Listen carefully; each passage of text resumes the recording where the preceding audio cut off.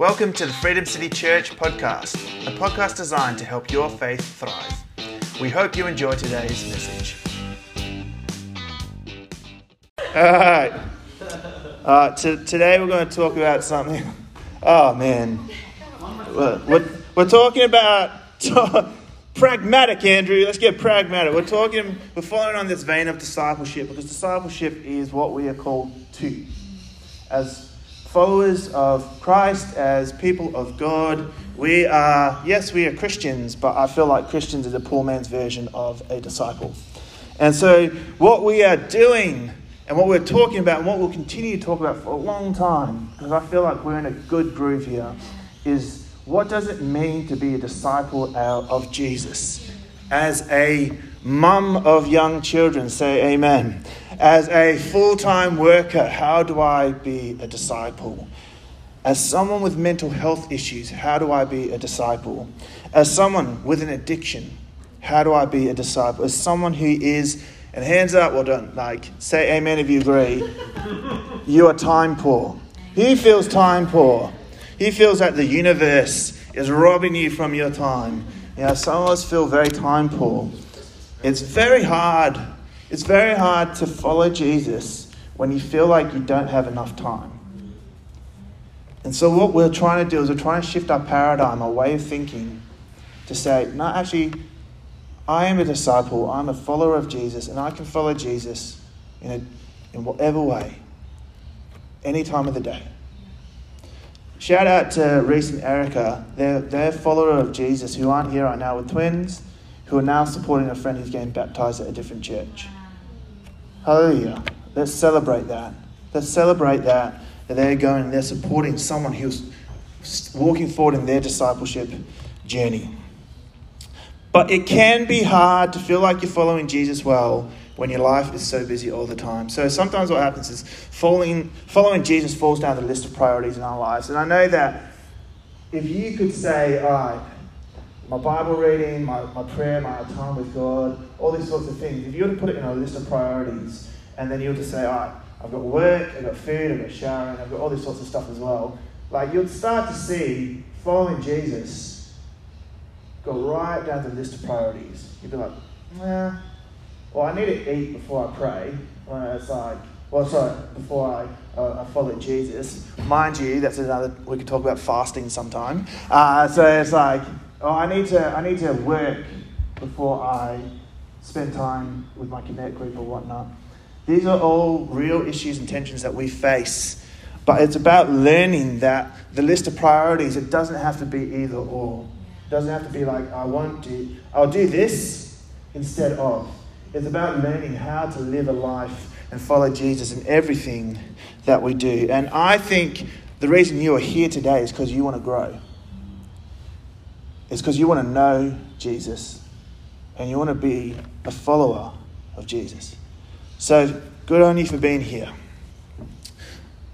I also think it's very important, imperative, I will say, that we understand the call to follow Jesus is one of the greatest significance. It is so significant for those who in the Bible were called to follow, and it remains today. For us to follow Jesus is so significant. So we're going to do a 4-part series. We have not done a series for a while, but we're going to do a 4-part series called Rabbi and Talmudim. Say Rabbi and Talmudim. Rabbi and Talmudim.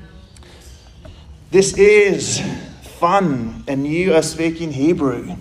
We're going to talk about what it is, why following Jesus was and still is a calling of the greatest honor, and how we can build our lives around 3 goals of a Talmudim. And I'll explain to you what a Talmudim is as I go on.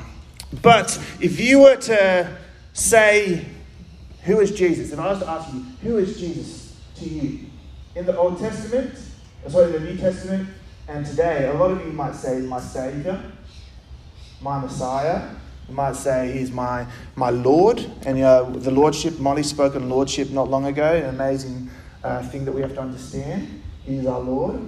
But I don't think many of you, I'll probably say 99% of you, apart from Stu maybe, will call Jesus your rabbi. When's the last time you called Jesus? Stu wouldn't do that. Okay, sorry. Who would call themselves Jesus their rabbi? Who's ever called Jesus their rabbi? It's kind of weird. But it is so central to who Jesus actually is. Because a rabbi in the New Testament and Old Testament was a teacher of the law who would go from town to town teaching something called their yoke. And a lot of us have heard of the verse that says, "Come to me, those who are heavy laden, for my burden is easy and my yoke is light." A yoke is not an egg yolk. It is also the metaphor that we see as an oxen, two oxen next to each other, an older oxen and a younger oxen, with a yoke over their necks, ploughing a field together. The older oxen teaching the younger oxen the way of the yoke. Oh, this is fun. The way of the yoke.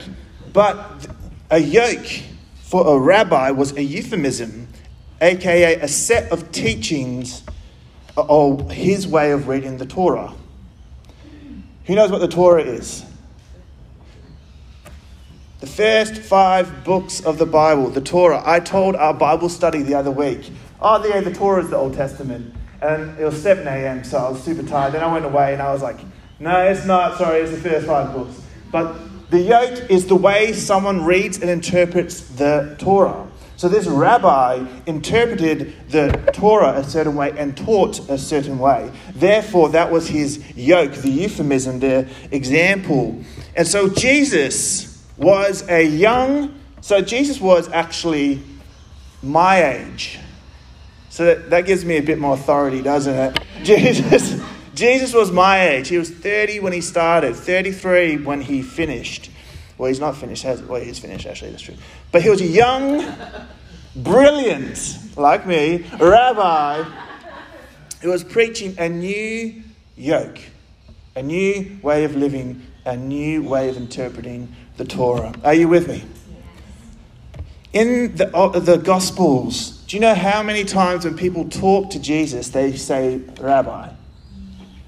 2/3, 60 of the 90 times, they address Jesus as a rabbi.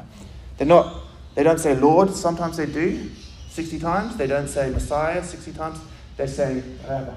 So 2/3 of the time. So whenever there's an emphasis or a focus on something, we should take notice of it. But this has a lot of implications for how we are to follow Jesus. Because if we're looking at the Bible for our example of how to follow Jesus, we can't push aside, he was a rabbi. He's no longer a rabbi. He was a teacher. He's no longer a teacher. We have to say he is a teacher. First and foremost, he is a teacher. He is a saviour. That's overwhelming, yes. But he is our teacher of what? Of how to live as a human. Jesus did everything he did as a human. He did it inspired by the Holy Spirit, but he didn't do it supernaturally. That might be a hard thing to grasp because we say he's inspired by the Holy Spirit. No, he didn't do it supernaturally. He did it with his hands, with his feet, with his emotions, with his soul. Everything he did was done because he wanted to show to us, teach to us that everything, who you are right now, is sufficient. The grace from the cross is sufficient for you to live a life that shows the cross, that shows the kingdom of God. Come on. There's not much you can do apart from follow. And as you follow, things change. So when we talk about rabbi, we have to talk about disciples because the people who followed a rabbi were a disciple. And I'll explain what Talmudim is in a tick. But 261 times, next slide please, Quill. 261 times in the New Testament, the word disciple is used. 3 times the word Christian is used. And when it was used as little Christ who follow, and it was used almost in a derogatory term. It was used by people about Christians. about the disciples. It wasn't like, yeah, I'm a Christian. No, it was like, look at those Christians over there, those little Christs. They're following, doing what he did. You know, it's like when we talk about the followers of Jesus, those who believed in the way, the truth, and life, they were called disciples. So we should call ourselves disciples. Who finds that really weird? Who finds it like you go out and it's like, oh, you go to church, yeah, I'm a disciple. What?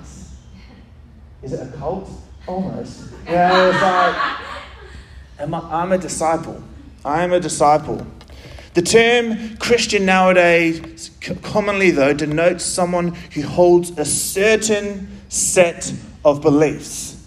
So I've had so many people say to me, I'm a Christian. I'm like, well, then why don't you go to church? I'm a Christian, then why are you living the lifestyle that you're living? I'm a Christian, then why don't you follow Jesus? And I don't want to sound mean here. I just want to say it as it is. When we are disciples of Christ, there is something different to the way that we live. I can call myself a Christian like the census does and says that most of Australia is a Christian. You know, I heard somewhere a stat, and we all know that stats are true.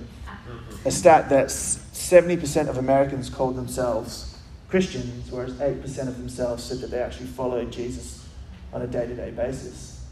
So there's a difference between calling yourself a Christian and adhering to a certain set of beliefs and being a disciple who follows and lives following Christ. All right, who likes the Bible? Let's go to it. Mark 1, verses 16 to 20. Jesus calls his first disciples. As Jesus walked beside the Sea of Galilee, he saw Simon and his brother Andrew casting a net into the lake, for they were fishermen. Note that they were fishermen. Come, follow me, Jesus said, and I will send you out to fish for people. At once they left the nets and followed him. When he had gone a little farther, he saw James, son of Zebedee, and his brother in a boat preparing their nets. Without delay, he called them, and they left their father Zebedee in the boat with the hired men and followed him. The term, I will make you fishers of men. Who's heard that before? I will make you fishers of men. That's not just a joke because they're fishing. It's like my doctor, my cardiologist, his name's Dr. Best. And I'm like, oh, I get the best care. You know, it's not like that. It's not a joke. Jesus is funnier than that. What it is I will make you fishers of men. Fishers of men. That's actually something that denotes a great teacher, because when I teach, when I speak, when I share the yoke, people are captivated. So what Jesus is saying to them, he's not saying, I will make you fishers of men, like, go out and tell people about Jesus. No, I will make you a great teacher. And these are fishermen, probably uneducated, probably someone who just learnt the family business. No, these are fishermen. Then Mark 2:13 to 14. Once again, Jesus went out beside the lake. A large crowd came to him, and he began to teach them. As he walked along, he saw Levi, son of Alphaeus, sitting at the tax collector's booth. Follow me, Jesus told him, and Levi got up and followed him. Mark 3:13 to 19. Jesus went up on a mountainside and called to him those he wanted, and they came to him. He appointed 12 that they might be with him, and that they might be with him, and that he might send them out to preach and have authority to drive out demons. These are the 12 that he appointed. It goes through the 12 disciples. Then Mark 8:34 to 37, and this is called the way of the cross. The way of the cross. Then he called the crowd to him along with his disciples and said, whoever wants to be my disciple must deny themselves and take up their cross and follow me. For whoever wants to save their life will lose it, but whoever wants to lose their life for me and for the gospel will save it. For what good is it for someone to gain the whole world yet forfeit their soul? Or what can anyone give in exchange for their soul? Mark. I love the Gospels. So rich, and when we start to peel back the layers, we realize it's so simple. The call of Jesus was not believe in me, get a ticket to heaven, and then go there when you die. That was not the call of Jesus. The call was, follow me. Follow me as a disciple. And this word disciple, now we'll get to it in the Hebrew, is talmidim. And there are all sorts of ways to translate it. Disciple is the most common. It could be translated as follower or student, not follower like you do on Instagram. Not student like those who sit in Notre Dame and go on Facebook while the lecturer talks it all over. You know, it's like, not like people these days. Sorry, Kate. I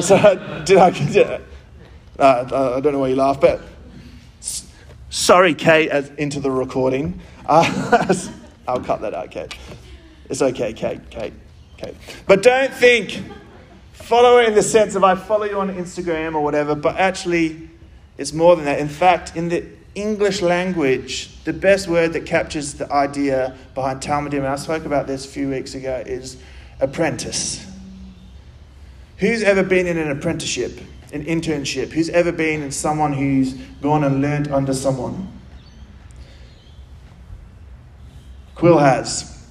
Quill is a rich history man. He's a rich man. Get to know him.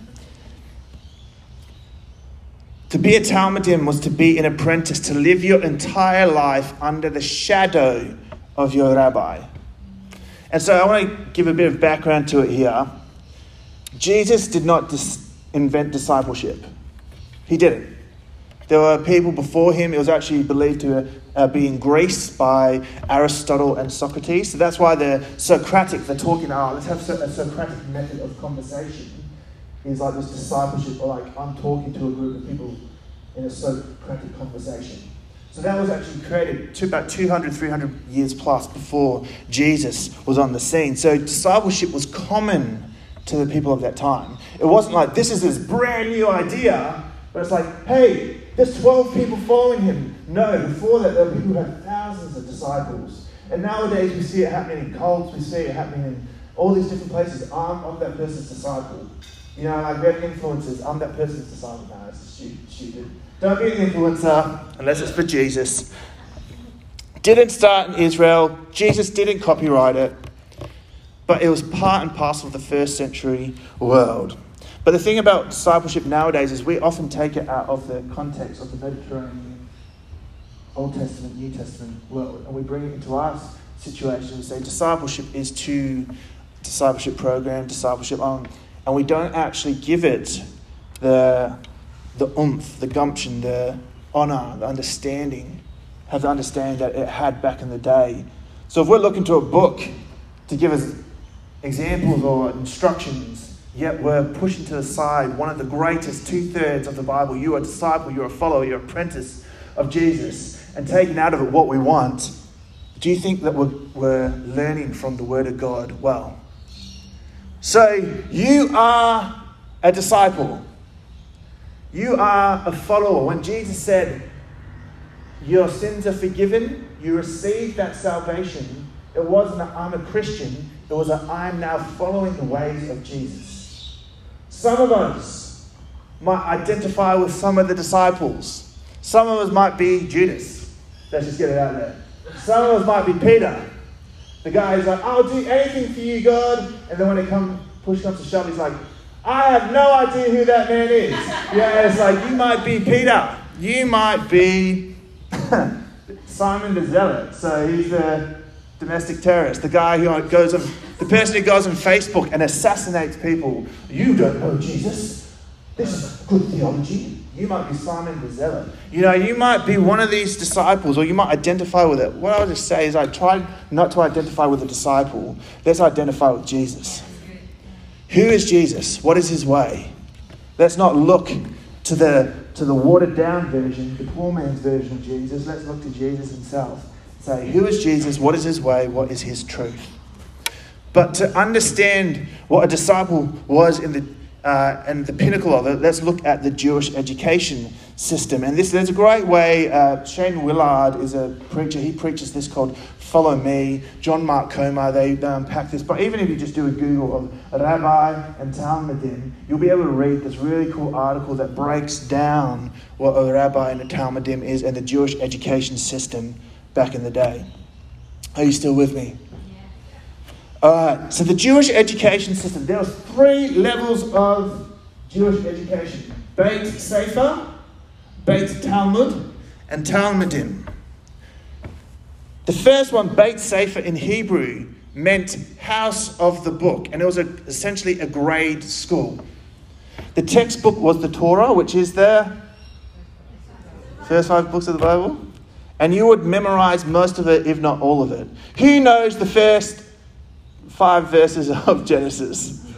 We're screwed. Yeah, it's like, so Genesis all the way to Deuteronomy, memorized in the back of your head, passed down orally, so it was an oral culture, so someone would share it with you, and what I would do is I would say this over and over again, and people would talk to me and be like, all right, tell me. And that was effectively Beit Sefer. I would go and I'd learn the book, the words, the first 5 books. Now, the vast majority of children finished right there. Hence why we see Jesus go to fishermen. Because they were at the age where they finished, and then what did they do? They went and they apprenticed under their father. So they finished Beit Sefer, then go and work for their father and learn to be a fisherman. Around age of 12 for female, you would actually get married as well. And by the age of 13 and 14, you would start to bear children. So it's like, this is the culture back in the day. This is where the split went. Males went and they had a career, they apprenticed. Females went and they took care of the home. So Jesus, if we look at Jesus' yoke, actually, he changes that a lot. That's why Jesus is not a feminist. Jesus just loves men and women. Let's not try and describe Jesus with a word that we've created. So if you're a male, you go into the family business, but the best of the Beit Sefer will go into a second level of education called Beit Talmud, or the house of learning. This was for young men, no women, ages 12 to 14. Boo! So we've come a long way. The school was built off the side of a synagogue, and you would learn every single day from the local scribe. So you'd literally have, say like me, sitting there every day teaching you, 10 to 12 hours a day, teaching you, you'll be learning. And you would memorize most, if not all, of the Old Testament. So that's a lot of books. How many books in the Old Testament? I don't know. The fruit of the spirits was going through my head, to be honest. I was singing that song. I think it's 39, to be honest, and 27 in the New Testament. So the school, and you would memorize most, if not all, of the Old Testament, 39 books. And then after that, after you've done the best of the best, the ducks, the valedictorian, the person who received the scholarship, the 1%, would then go into something called Talmudim, which is an apprentice of a rabbi. So the 1% will go to be an apprentice under a rabbi. But this was super, super hard to get into. You would have to go out on your own volition, and you'd actually have to search for a rabbi. So if you finish this, you're the 1%. You would then go and be like sending out letters, walking around, trying to find a rabbi and say, hey, can I please be your disciple? Can I please be your Talmud, your apprentice? And they would be like, well, they would follow you around for a bit, and they would just grill you with questions. It's like, how well do you know the Torah? What about the Talmud? Are you up to speed on that? Are you familiar with the Nephilim? What the heck are Nephilim? Do you know why they're here? I have no idea. What about Rabbi Shammai and his teachings?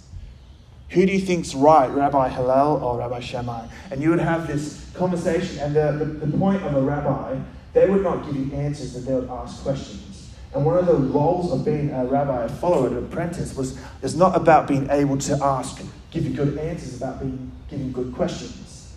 So the efficacy and the effectiveness of a disciple and a rabbi was, I can keep this conversation going by asking the right questions, as opposed to, 7, I've got the answer. The rabbi will be like, I don't care.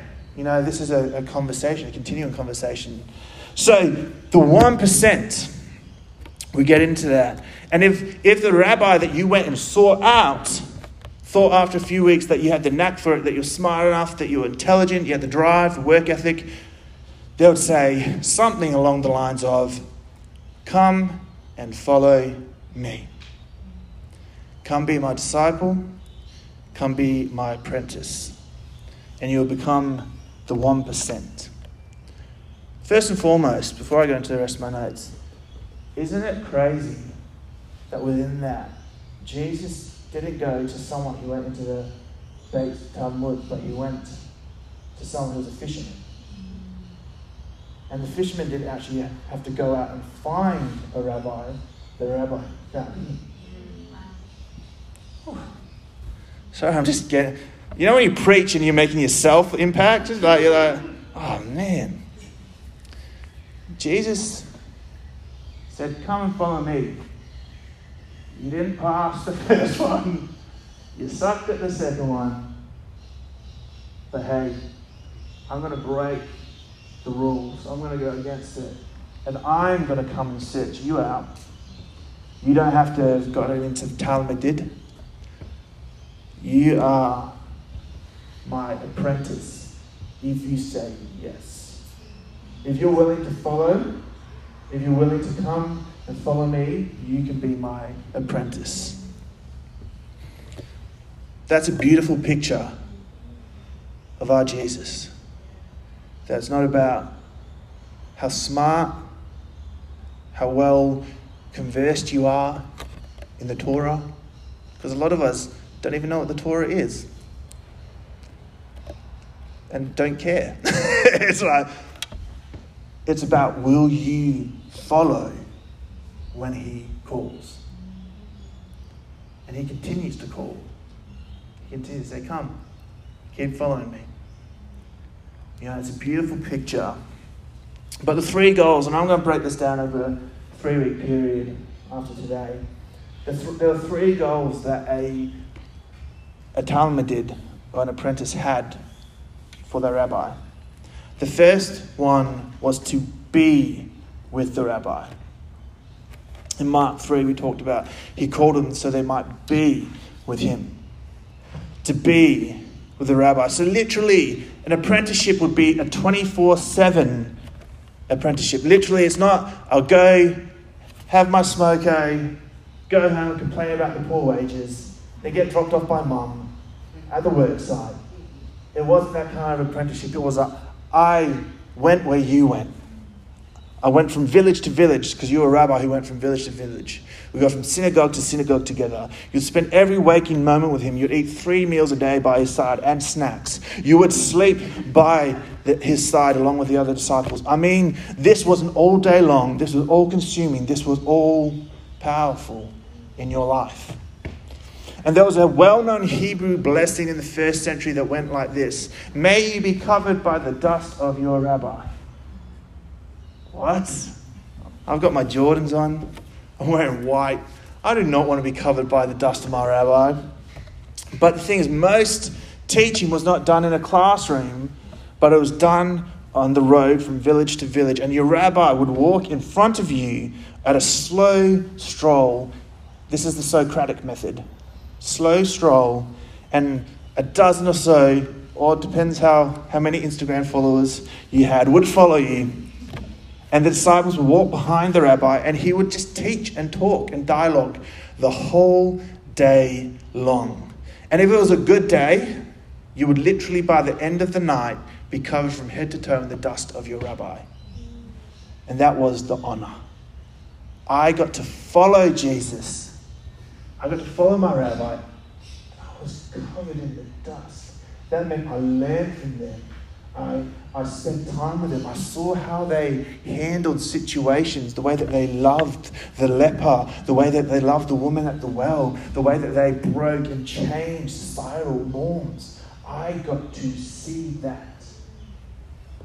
So I'm blessed to be covered in the dust of my rabbi. Second goal was to become like your rabbi. So be with your rabbi, become like your rabbi. And that was the goal. Every student, every apprentice, the goal was to one day be like your teacher or your rabbi. That was the heart and soul. And in a day and age like today, particularly in Fremantle and sometimes in Victoria Park, it's all about be yourself. You are a beautiful butterfly. You have your own truth. Yes and no. Pay your own way.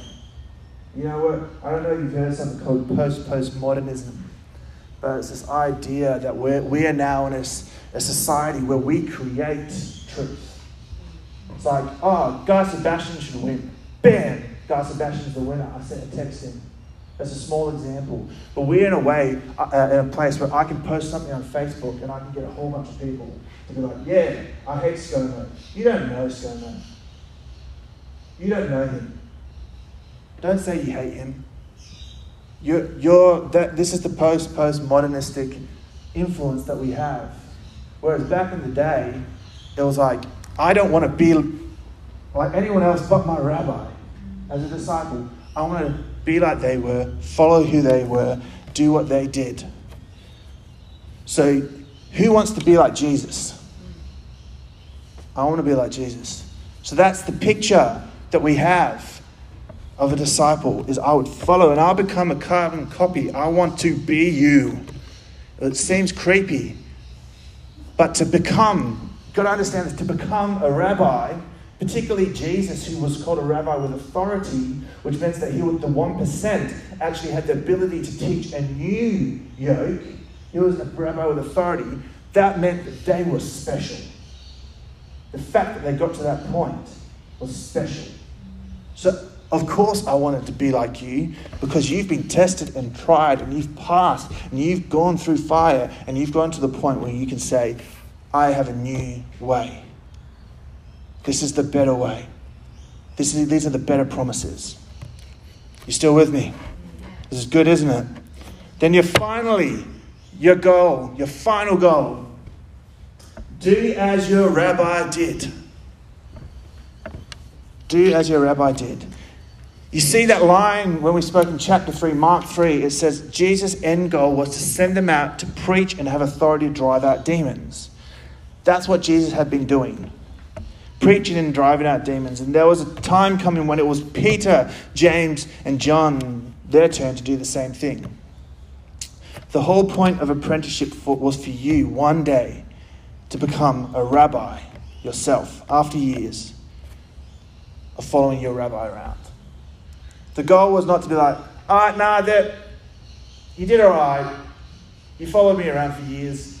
Now go back and do what you did. That's why it was so crazy when the disciples followed Jesus around and went out fishing. Because it went against the point of being an apprentice. The goal was, and Jesus was like, hold up. No. This seems bad. You're still able to teach. You are now a rabbi with disciples.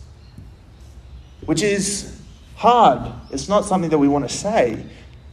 But that's what happened. When Jesus left, they became the rabbis. The whole point of apprenticeship was to become like your rabbi after following around. But then it was to do like they did. Go and make disciples. Do as I did. So we have this picture, this blueprint of discipleship. Rabbi come again. We have this picture of how we are to be to Jesus. Followers. Be with him, become like him, and do as he did. And I want you to think of that. And as we go into the week, I want you to discuss this question in the Connect groups as we go forward as well. I want you to discuss these questions. How do I be with Jesus? How do I be with Jesus? How do I become like Jesus? And how do I do what Jesus did?